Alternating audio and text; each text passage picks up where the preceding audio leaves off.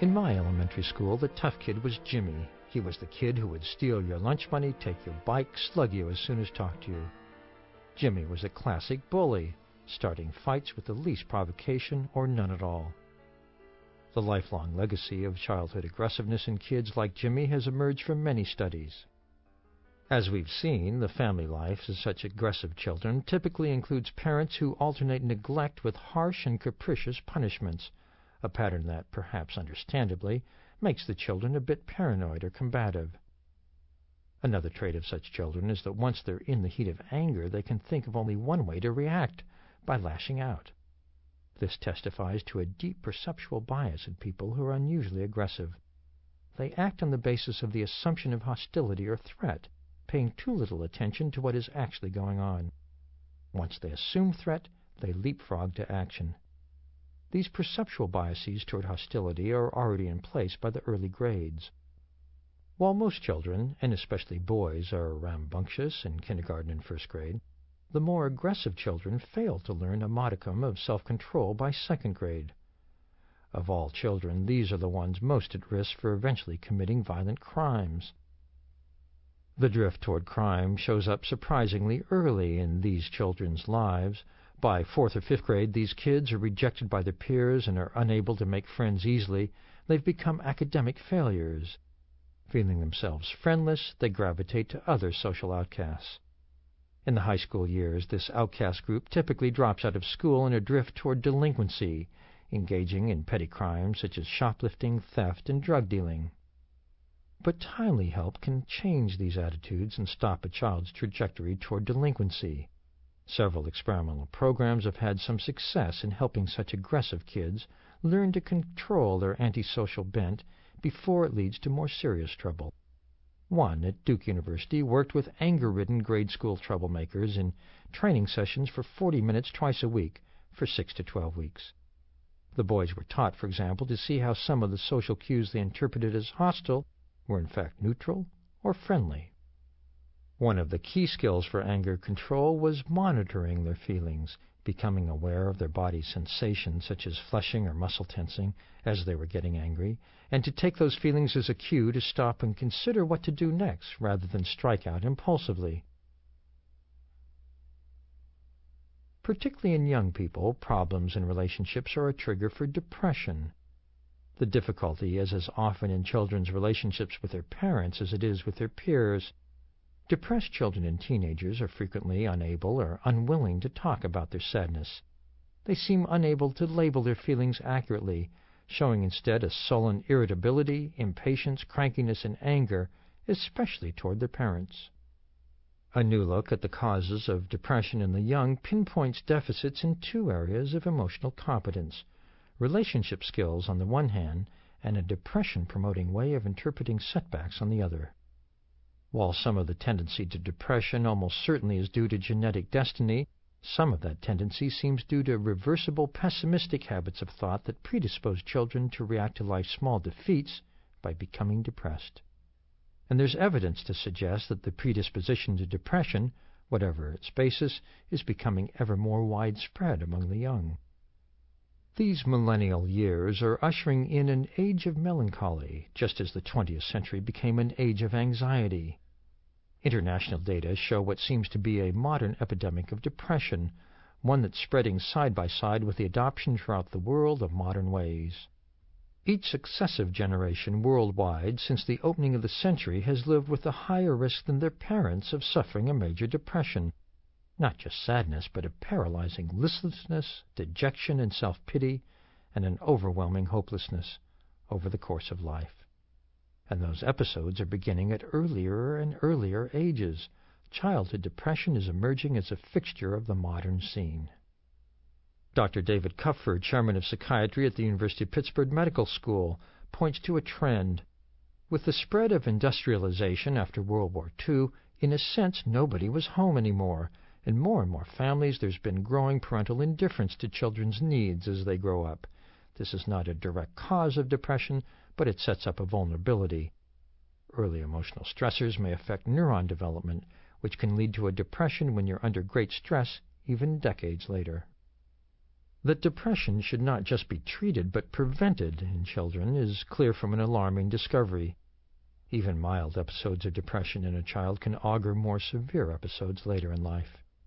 This challenges the old assumption that depression in children doesn't matter in the long run, since, as some people claim, children might grow out of it.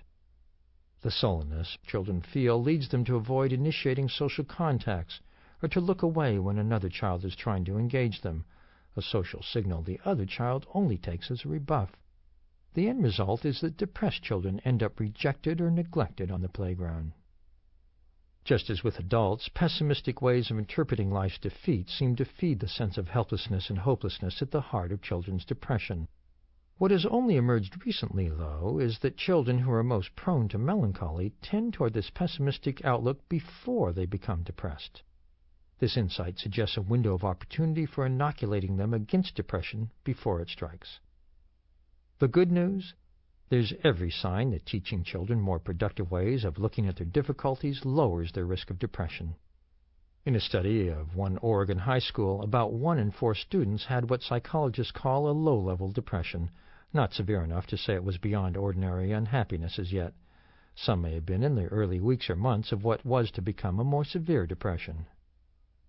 In a special after-school class, 75 of the mildly depressed students learned to challenge the thinking patterns associated with depression, to become more adept at making friends, to get along better with their parents, and to engage in more social activities they found pleasant.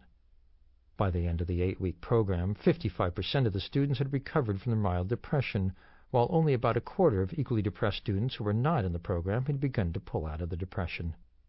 A year later, a quarter of those in the comparison group had gone on to fall into a major depression, as opposed to only 14% of students in the depression prevention program. Though they lasted just 8 sessions, the classes seemed to have cut the risk of depression in half. Other experts on childhood depression applaud the new programs. If you want to make a real difference for psychiatric illness like depression, you have to do something before the kids get sick in the first place, commented Maria Kovacs, a psychologist in Pittsburgh. The real solution is a psychological inoculation. During my days as a graduate student in clinical psychology in the late 1960s, I knew 2 women who suffered from eating disorders. One was a mathematician who today would be diagnosed with anorexia nervosa. The other, a librarian, would be diagnosed with bulimia. In those years, there were no such labels. When a study was done with more than 900 girls in the 7th through 10th grades, emotional deficits, particularly a failure to tell distressing feelings from one another and from hunger, and to control them, were found to be key among the factors leading to eating disorders. Even by 10th grade, there were 61 girls in this affluent suburban Minneapolis high school who already had serious symptoms of anorexia or bulimia. The greater the problem, the more the girls reacted to setbacks, difficulties, and minor annoyances with intense negative feelings that they could not soothe, and the less their awareness of what exactly they were feeling. When these 2 emotional tendencies were coupled with being highly dissatisfied with their body, then the outcome was anorexia or bulimia. Overly controlling parents were found not to play a prime role in causing eating disorders. Also judged irrelevant were such popular explanations as fear of sexuality, early onset of puberty, and low self-esteem. Instead, the causal chain this prospective study revealed began with the effects on young girls of growing up in a society preoccupied with unnatural thinness as a sign of female beauty. Well in advance of adolescence, girls are already self-conscious about their weight. But the Minneapolis study showed that an obsession with being overweight is not in and of itself sufficient to explain why some girls go on to develop eating disorders. Some obese people are unable to tell the difference between being scared, angry, and hungry, and so lump all those feelings together as signifying hunger, which leads them to overeat whenever they feel upset. Something similar seems to be happening in these girls. The combination of poor inner awareness and weak social skills means that these girls, when upset by friends or parents, fail to act effectively to soothe either the relationship or their own distress. Instead, their upset triggers the eating disorder. Psychologist Gloria Leone believes effective treatments for such girls need to include some remedial instruction in the emotional skills they lack. She told me, clinicians find that if you address the deficits, therapy works better. Dropping out of school is a particular risk for children who are social rejects. The dropout rate for children who are rejected by their peers is between 2 and 8 times greater than for children who have friends. Two kinds of emotional proclivities lead children to end up as social outcasts. One is the propensity to angry outbursts and to perceive hostility even where none is intended. The second is being timid, anxious, and socially shy. But over and above these temperamental factors, it's children who are off, whose awkwardness repeatedly makes people uncomfortable, who tend to be shunted aside. One way these children are off is in the emotional signals they send. They're not seen as fun to be with, and they don't know how to make another child feel good. Children who are socially rejected are only half as likely as their peers to have a best friend during the crucial years of elementary school, and so they miss out on one of the most essential chances for emotional growth. One friend can make the difference, even when all others turn their backs, and even when that friendship is not all that solid. There's hope for rejected children despite their ineptness. Stephen Asher, a University of Illinois psychologist, has designed a series of friendship coaching sessions for unpopular children that has shown some success. Identifying 3rd and 4th graders who are the least liked in their classes, Asher gave them 6 sessions in how to make playing games more fun through being friendly, fun, and nice. To avoid stigma, the children were told they were acting as consultants to the coach, who was trying to learn what kinds of things make it more enjoyable to play games. The children were coached to act in ways Asher had found typical of more popular children. For example, they were encouraged to think of alternative suggestions and compromises rather than fighting if they disagree about the rules, to remember to talk with and ask questions about the other child while they play, to listen and look at the other child to see how he's doing, to say something nice when the other person does well, to smile and offer help or suggestions and encouragement. This mini-course in getting along had a remarkable effect. A year later, the children who were coached were now solidly in the middle of classroom popularity. None were social stars, but none were rejects. While in the United States, use of most drugs among young people generally tapered off in the 1980s, there's a steady trend toward more alcohol use at ever younger ages. For most alcoholics and drug abusers, the beginnings of addiction can be traced to their teen years, though few of those who so experiment end up as alcoholics or drug abusers. By the time students leave high school, over 90% have tried alcohol, yet only about 14% eventually become alcoholics. Of the millions of Americans who experimented with cocaine, fewer than 5% became addicted. Certain emotional patterns seem to make people more likely to find emotional relief in one substance rather than another. For example, there are 2 emotional pathways to alcoholism. One starts with someone who was high-strung and anxious in childhood, who typically discovers as a teenager that alcohol will calm the anxiety. A second emotional pathway to alcoholism comes from a high level of agitation, impulsivity, and boredom. This pattern shows up in infancy as being restless, cranky, and hard to handle, in grade school as having the fidgets, hyperactivity, and getting into trouble. While depression can drive some to drink, the metabolic effects of alcohol often simply worsen the depression after a short lift. People who turn to alcohol as an emotional palliative do so much more often to calm anxiety than for depression. Though the predisposition to substance abuse may in many cases be brain-based, the feelings that drive people to self-medicate themselves through drink or drugs can be handled without recourse to medication, as Alcoholics Anonymous and other recovery programs have demonstrated for decades. Acquiring the ability to handle those feelings, soothing anxiety, lifting depression, calming rage, removes the impetus to use drugs or alcohol in the first place. These basic emotional skills are taught remedially in treatment programs for drug and alcohol abuse. It would be far better, of course, if they were learned early in life, well before the habit became established. To be sure, not every mental disorder can be prevented, but there are some and perhaps many that can. Sociologist Ronald Kessler told me, we need to intervene early in life. Take a young girl who has a social phobia in the 6th grade and starts drinking in junior high school to handle her social anxieties. By her late 20s, when she shows up in our study, she's still fearful, has become both an alcohol and drug abuser, and is depressed because her life is so messed up. The big question is, what could we have done early in her life to have headed off the whole downward spiral? The same holds true, of course, for dropping out or violence or most of the litany of perils faced by young people today. An instructive case in point is sexual abuse of children. As of 1993, about 200,000 substantiated cases were reported annually in the United States, with that number growing by almost 10% per year. With these risks in mind, many schools have begun to offer programs to prevent sexual abuse. Most such programs are tightly focused on basic information about sexual abuse, teaching kids, for example, to know the difference between good and bad touching, alerting them to the dangers, and encouraging them to tell an adult if anything untoward happens to them. But a national survey of 2,000 children found that this basic training was little better than nothing in helping children do something to prevent being victimized, whether by a school bully or a potential child molester. By contrast, children given more comprehensive training, including related emotional and social competencies, were better able to protect themselves against the threat of being victimized. They were far more likely to demand to be left alone, to yell or fight back, to threaten to tell, and to actually tell if something bad did happen to them.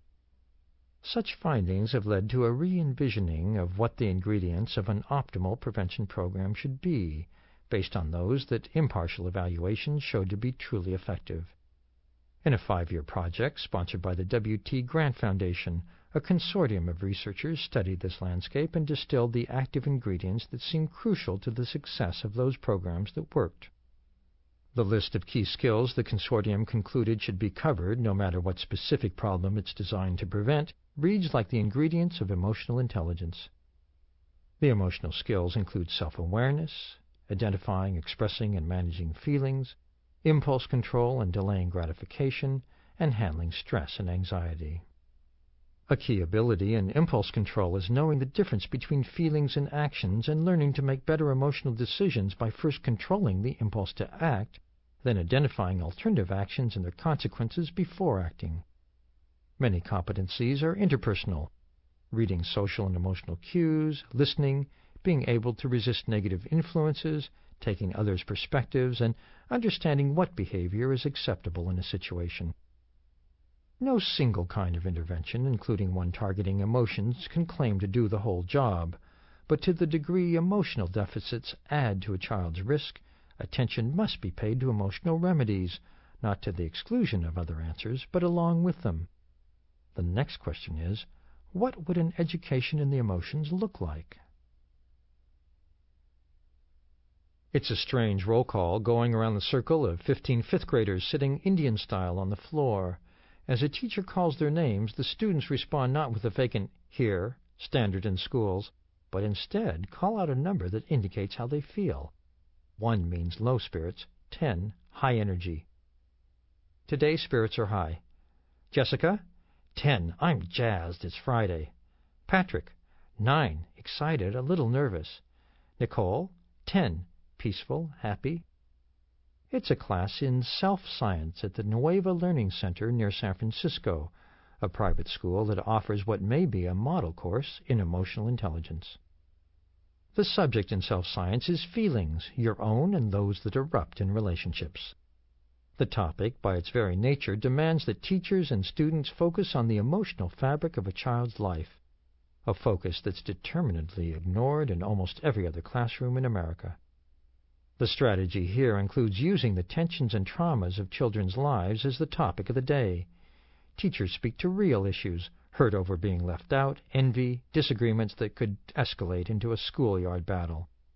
As Karen Stone McCown, developer of the self-science curriculum and director of Nueva, put it, learning doesn't take place in isolation from kids' feelings. Being emotionally literate is as important for learning as instruction in math or reading. Self-science is a pioneer and early harbinger of an idea that's spreading to schools coast to coast. Names for these classes range from social development to life skills to social and emotional learning. Some, referring to Howard Gardner's idea of multiple intelligences, use the term personal intelligences. The common thread is the goal of raising the level of social and emotional competence in children as a part of their regular education, not just something taught remedially to children who are faltering and identified as troubled, but a set of skills and understandings essential for every child. Interventions designed to target specific deficits in emotional and social skills can be highly effective as buffers for children. But those well-designed interventions in the main have been run by research psychologists as experiments. The next step is to take the lessons learned from such highly focused programs and generalize them as a preventive measure for the entire school population, taught by ordinary teachers. This new departure in bringing emotional literacy into schools makes emotions and social life themselves topics rather than treating those most compelling facets of a child's day as irrelevant intrusions, or, when they lead to eruptions, relegating them to occasional disciplinary trips to the principal's office. The classes themselves may at first glance seem uneventful, much less a solution to the dramatic problems they address. But that's largely because, like good child-rearing at home, the lessons imparted are small but telling, delivered regularly and over a sustained period of years. That's how emotional learning becomes ingrained. As experiences are repeated over and over, the brain reflects them as strengthened pathways, neural habits to apply in times of duress, frustration, hurt. And while the everyday substance of emotional literacy classes may look mundane, the outcome, that's decent human beings, is more critical to our future than ever. Compare a moment from a class in self-science with the classroom experiences you can recall. A fifth-grade group is about to play the Cooperation Squares game, in which the students team up to put together a series of square-shaped jigsaw puzzles. The catch? Their teamwork is all in silence, with no gesturing allowed. The teacher, Joanne Vargo, divides the class into 3 groups, each assigned to a different table. 3 observers, each familiar with the game, get an evaluation sheet to assess, for example, who in the group takes the lead in organizing, who's a clown, who disrupts. The students dump the pieces of the puzzles on the table and go to work. Within a minute or so, it's clear that one group is surprisingly efficient as a team. They finish in just a few minutes. A second group of 4 is engaged in solitary parallel efforts, each working separately on their own puzzle, but getting nowhere. Then they slowly start to work collectively to assemble the first square and continue to work as a unit until all the puzzles are solved. But the third group still struggles, with only one puzzle nearing completion, and even that looking more like a trapezoid than a square. Sean, Fairley, and Raymond have yet to find the smooth coordination that the other 2 groups fell into. They're clearly frustrated, frantically scanning the pieces on the table, seizing on likely possibilities, and putting them near the partly finished squares, only to be disappointed by the lack of fit. The tension breaks a bit when Raymond takes 2 of the pieces and puts them in front of his eyes like a mask. His partners giggle. This will prove to be a pivotal moment in the day's lesson. Joanne Vargo, the teacher, offers some encouragement. Those of you who have finished can give one specific hint to those who are still working. Dagan moseys over to the still struggling group, points to 2 pieces that jut out from the square, and suggests, "You've got to move those 2 pieces around." Suddenly Raymond, his wide face furrowed in concentration, grasps the new gestalt, and the pieces quickly fall into place on the first puzzle, then the others. There's spontaneous applause as the last piece falls into place on the third group's final puzzle. But as the class goes on to mull over the object lessons and teamwork they've received, there's another, more intense interchange. Raymond, tall and with a shock of bushy black hair cut into a longish crew cut, and Tucker, the group's observer, are locked in contentious discussion over the rule that you can't gesture. Tucker, his blond hair neatly combed except for a cowlick, wears a baggy blue T-shirt emblazoned with the motto, "Be Responsible," which somehow underscores his official role. Tucker says, "You can't too offer a piece. That's not gesturing." Raymond insists vehement, "But that is gesturing." Vargo notices the heightened volume and increasingly aggressive staccato of the exchange and gravitates to their table. This is a critical incident, a spontaneous exchange of heated feeling. It's in moments such as this that the lessons already learned will pay off, and new ones can be taught most profitably. And as every good teacher knows, the lessons applied in such electric moments will last in students' memories. Vargo coaches, "This isn't a criticism. You cooperated very well, but, Tucker, try to say what you mean in a tone of voice that doesn't sound so critical." Tucker, his voice calmer now, says to Raymond, "You can just put a piece where you think it goes. Give someone what you think they need without gesturing, just offering." Raymond responds in an angry tone.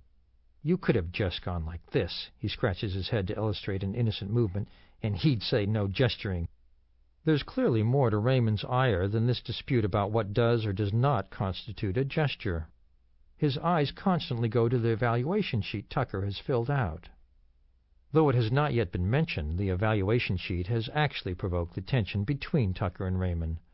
On the evaluation sheet, Tucker has listed Raymond's name in the blank for "Who is disruptive?" Vargo, noticing Raymond looking at the offending form, hazards a guess, saying to Tucker, "He's feeling that you used a negative word, disruptive, about him. What did you mean?" "I didn't mean it was a bad kind of disruption," says Tucker, now conciliatory. Raymond isn't buying it, but his voice is calmer, too. "That's a little far-fetched, if you ask me." Vargo emphasizes a positive way of seeing it. Tucker's trying to say that what could be considered disruptive could also be part of lightening things up during a frustrating time. Raymond protests, now more matter-of-fact. "But disruptive is like when we're all concentrating hard on something, and if I went like this," he makes a ridiculous clowning expression, his eyes bulging, cheeks puffed out, "that would be disruptive." Vargo tries more emotional coaching, telling Tucker, "In trying to help, you didn't mean he was disruptive in a bad way, but you sent a different message in how you're talking about it. Raymond is needing you to hear and accept his feelings. Raymond is saying that having negative words like disruptive feels unfair. He doesn't like being called that." Then to Raymond she adds, "I appreciate the way you're feeling assertive and talking with Tucker. You're not attacking, but it's not pleasant to have a label like disruptive put on you. When you put those pieces up to your eyes, it seems like you were feeling frustrated and wanted to lighten things up, but Tucker called it disruptive because he didn't understand your intent. Is that right?" Both boys nod assent as the other students finish clearing away the puzzles. This small classroom melodrama is reaching its finale. "Do you feel better?" Vargo asks, "or is this still distressing?" "Yeah, I feel okay," says Raymond, his voice softer now that he feels heard and understood. Tucker nods too, smiling. The boys, noticing that everyone else has already left for the next class, turn in unison and dash out together. As a new group starts to find their chairs, Vargo dissects what has just transpired. The heated exchange and its cooling down draw on what the boys have been learning about conflict resolution. What typically escalates to conflict begins, as Vargo puts it, with not communicating, making assumptions, and jumping to conclusions, sending a hard message in ways that make it tough for people to hear what you're saying. Students in self-science learn that the point is not to avoid conflict completely, but to resolve disagreement and resentment before it spirals into a fight. There are signs of these earlier lessons in how Tucker and Raymond handled the dispute. Both, for example, made some effort to express their point of view in a way that would not accelerate the conflict. This assertiveness, as distinct from aggression or passivity, is taught at Nueva from third grade on. While at the beginning of the dispute neither boy was looking at the other, as it went on they began to show signs of active listening, facing each other, making eye contact, and sending the silent cues that let a speaker know he's being heard. For anyone familiar with the rough and tumble of fifth-grade boys, what may be most remarkable is that both Tucker and Raymond tried to assert their views without resorting to blaming, name-calling, or yelling. Neither let their feelings escalate to a fistfight, nor cut off the other by stalking out of the room. At the traditional circle that opens each class in self-science, the numbers are not always so high as they were today. When they're low, the ones, twos, or threes that indicate feeling terrible, it opens the way for someone to ask, "Do you want to talk about why you feel that way?" And if the student wants, no one is ever pressured to talk about things they don't want to. It allows the airing of whatever is so troubling and the chance to consider creative options for handling it. In use for close to 20 years, the self-science curriculum stands as a model for the teaching of emotional intelligence. The lessons sometimes are surprisingly sophisticated. As Nueva's director, Karen Stone McCown, told me, "When we teach about anger, we help kids understand that it's almost always a secondary reaction and to look for what's underneath. Are you hurt or jealous? Our kids learn that you always have choices about how you respond to emotion, and the more ways you know to respond to an emotion, the richer your life can be." A list of the contents of self-science is an almost point-for-point match with the ingredients of emotional intelligence. The topics taught include self-awareness in the sense of recognizing feelings and building a vocabulary for them, and seeing the links between thoughts, feelings, and reactions, knowing if thoughts or feelings are ruling a decision, seeing the consequences of alternative choices, applying these insights to decisions about such issues as drugs, smoking, and sex. Self-awareness also takes the form of recognizing your strengths and weaknesses and seeing yourself in a positive but realistic light, and so avoiding a common pitfall of the self-esteem movement where too easy praise pumps up a false confidence. Another emphasis is managing emotions, realizing what's behind a feeling, for example, the hurt that triggers anger, and learning ways to handle anxieties, anger, and sadness. Still another emphasis is on taking responsibility for decisions and actions, and following through on commitments. A key social ability is empathy, understanding others' feelings and taking their perspective, and respecting differences in how people feel about things. Relationships are a major focus, including learning to be a good listener and question asker, distinguishing between what someone says or does and your own reactions and judgments, being assertive rather than angry or passive, and learning the arts of cooperation, conflict resolution, and negotiating compromise. There are no grades given in self-science. Life itself is the final exam. But at the end of the 8th grade, as students are about to leave Nueva for high school, each is given a Socratic examination, an oral test in self-science. One question from a recent final: describe an appropriate response to help a friend solve a conflict over someone pressuring them to try drugs. Some programs in emotional and social skills take no curriculum or class time as a separate subject at all, but instead infiltrate their lessons into the very fabric of the school's life.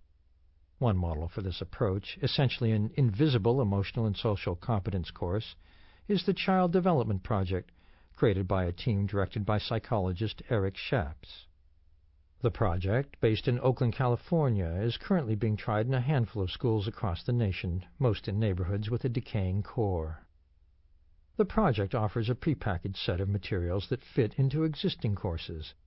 Thus, first graders in their reading class get a story, Frog and Toad Are Friends, in which Frog, eager to play with his hibernating friend Toad, plays a trick on him to get him up early. The story is used as a platform for class discussion about friendship and issues such as how people feel when someone plays a trick on them. A succession of adventures brings up topics such as self-consciousness, being aware of a friend's needs, what it feels like to be teased, and sharing feelings with friends. A set curriculum plan offers increasingly sophisticated stories as children go through the elementary and middle school grades, giving teachers entry points to discuss topics such as empathy, perspective-taking, and caring. As developmental psychologists and others map the growth of emotions, they're able to be more specific about just what lessons children should be learning at each point in the unfolding of emotional intelligence. By 4th and 5th grade, as peer relationships take on an immense importance in their lives, they get lessons that help their friendships work better: empathy, impulse control, and anger management. For impulse control, there's a stoplight poster displayed prominently with 3 steps. Red light. Stop, calm down, and think before you act. Yellow light. Say the problem and how you feel. Think of lots of solutions. Think ahead to the consequences. Green light. Go ahead and try the best plan. The stoplight notion is regularly invoked when a child, for example, is about to strike out in anger or withdraw into a huff at some slight or burst into tears at being teased, and it offers a concrete set of steps for dealing with these loaded moments in a more measured way. Beyond the management of feelings, it points a way to more effective action, and as a habitual way of handling the unruly emotional impulse. To think before acting from feelings, it can evolve into a basic strategy for dealing with the risks of adolescence and beyond. Some of the lessons relate more directly to the temptations and pressures for sex, drugs, or drinking that begin to enter children's lives. Some of the most effective programs in emotional literacy were developed as a response to a specific problem, notably violence. One of the fastest growing of these prevention-inspired emotional literacy courses is the Resolving Conflict Creatively program in several hundred New York City public schools and schools across the country. The conflict resolution course focuses on how to settle schoolyard arguments that can escalate into incidents like the hallway shooting of Ian Moore and Tyrone Sinkler by their classmate at Jefferson High School. One key to the success of the conflict resolution program is extending it beyond the classroom to the playground and cafeteria, where tempers are more likely to explode. To that end, some students are trained as mediators, a role that can begin in the latter years of elementary school. When tension erupts, students can seek out a mediator to help them settle it. The schoolyard mediators learn to handle fights, taunts, and threats, interracial incidents, and the other potentially incendiary incidents of school life. Beyond the mediation of a given dispute, the program teaches students to think differently about disagreements in the first place. As Angel Perez, trained as a mediator while in grade school, put it, the program changed my way of thinking. I used to think, hey, if somebody picks on me, if somebody does something to me, the only thing was to fight, do something to get back at them. Since I had this program, I've had a more positive way of thinking. If something's done negative to me, I don't try to do the negative thing back, I try to solve the problem. And he's found himself spreading the approach in his community. As family life no longer offers growing numbers of children a sure footing in life, schools are left as the one place communities can turn to for correctives to children's deficiencies in emotional and social competence. That's not to say that schools alone can stand in for all the social institutions that too often are in or nearing collapse. But since virtually every child goes to school, at least at the outset, it offers a place to reach children with basic lessons for living that they may never get otherwise. Emotional literacy implies an expanded mandate for schools, taking up the slack for failing families and socializing children. This daunting task requires two major changes: that teachers go beyond their traditional mission, and that people in the community become more involved with their schools. There's a self-selection in the kind of teacher who gravitates to courses such as these because not everyone is suited by temperament. To begin with, teachers need to be comfortable talking about feelings. Not every teacher is at ease doing so or wants to be. There's little or nothing in the standard education of teachers that prepares them for this kind of teaching. For these reasons, emotional literacy programs typically give prospective teachers several weeks of special training in the approach. Beyond teacher training, emotional literacy expands our vision of the task of schools themselves, making them more explicitly society's agent for seeing that children learn these essential lessons for life, a return to a classic role for education. This larger design requires, apart from any specifics of curriculum, using opportunities in and out of class to help students turn moments of personal crisis into lessons in emotional competence. It also works best when the lessons at school are coordinated with what goes on in children's homes. Many emotional literacy programs include special classes for parents to teach them about what their children are learning, not just to complement what's imparted at school, but to help parents who feel the need to deal more effectively with their children's emotional life. Another way in which this focus reshapes schools is in building a campus culture that makes it a caring community, a place where students feel respected, cared about, and bonded to classmates, teachers, and the school itself.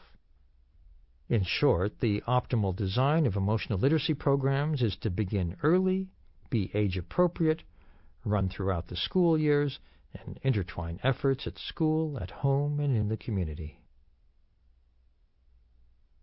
Perhaps the most telling sign of the impact of such emotional literacy classes are the data at a school where the unbendable rule is that children caught fighting are suspended. As the emotional literacy classes have been phased in over the years, there's been a steady drop in the number of suspensions. Last year, says the school's principal, there were 106 suspensions. So far this year, and we're up to March, there have been only 26. There have been a handful of objective evaluations, the best of which compare students in these courses with equivalent students not taking them, with independent observers rating the children's behavior. Pooling such assessments reveals a widespread benefit for children's emotional and social competence, for their behavior in and out of the classroom, and for their ability to learn. First, there's more emotional self-awareness, improvement in recognizing and naming their own emotions, better able to understand the causes of feelings, recognizing the difference between feelings and actions. Second, They're better at managing emotions, better frustration tolerance and anger management, fewer verbal put-downs, fights, and classroom disruptions, better able to express anger appropriately without fighting, fewer suspensions and expulsions, and less aggressive generally. More positive feelings about self, school, and family, better at handling stress, less loneliness and social anxiety. They're better at harnessing emotions productively, more responsible, better able to focus on the task at hand and pay attention, less impulsive with more self-control. They improve in empathy and reading emotions, better able to take another's perspective, improve sensitivity to others' feelings, better at listening to others, and they handle relationships better, increased ability to understand relationships, better at resolving conflicts and negotiating disagreements, better at solving problems in relationships, more assertive and skilled at communicating, more popular and outgoing, friendly and involved with peers, more concerned and considerate, more harmonious in groups, more sharing, cooperative, and helpful, more democratic in dealing with others. One item on this list demands special attention. Emotional literacy programs improve children's academic achievement scores and school performance. This is not an isolated finding. It recurs again and again in such studies. In a time when too many children lack the capacity to handle their upsets, to listen or focus, to rein in impulse, to feel responsible for their work or care about learning, anything that will buttress these skills will help in their education. In this sense, emotional literacy enhances schools' ability to teach. Even in a time of back to basics and budget cuts, there's an argument to be made that these programs help reverse a tide of educational decline and strengthen schools in accomplishing their main mission, and so are well worth the investment. Beyond these educational advantages, the courses seem to help children better fulfill their roles in life, becoming better friends, students, sons and daughters, and in the future more likely to be better husbands and wives, workers and bosses, parents and citizens. While not every boy and girl will acquire these skills with equal sureness, to the degree they do, we're all the better for it. A rising tide lifts all boats, as Tim Shriver put it. It's not just the kids with problems, but all kids who can benefit from these skills. These are an inoculation for life. There's an old-fashioned word for the body of skills that emotional intelligence represents: character. Character, writes Amitai Etzioni, the George Washington University social theorist, is the psychological muscle that moral conduct requires. And philosopher John Dewey saw that a moral education is most potent when lessons are taught to children in the course of real events, not just as abstract lessons, the mode of emotional literacy. If character development is a foundation of democratic societies, consider some of the ways emotional intelligence buttresses this foundation. The bedrock of character is self-discipline. The virtuous life, as philosophers since Aristotle have observed, is based on self-control. A related keystone of character is being able to motivate and guide oneself, whether in doing homework, finishing a job, or getting up in the morning. And, as we have seen, the ability to defer gratification and to control and channel one's urges is a basic emotional skill, one that in a former day was called will. Being able to put aside one's self-centered focus and impulses has social benefits. It opens the way to empathy. Empathy leads to caring, altruism, and compassion. These capacities are ever more called on in our increasingly pluralistic society, allowing people to live together in mutual respect and creating the possibility of productive public discourse. Despite high interest in emotional literacy among some educators, these courses are as yet rare. Most teachers, principals, and parents simply do not know they exist. The best models are largely outside the education mainstream, in a handful of private schools and a few hundred public schools. Of course, no program, including this one, is an answer to every problem. But given the crises we find ourselves and our children facing, and given the quantum of hope held out by courses in emotional literacy, we must ask ourselves, shouldn't we be teaching these most essential skills for life to every child, now more than ever? And if not now, when?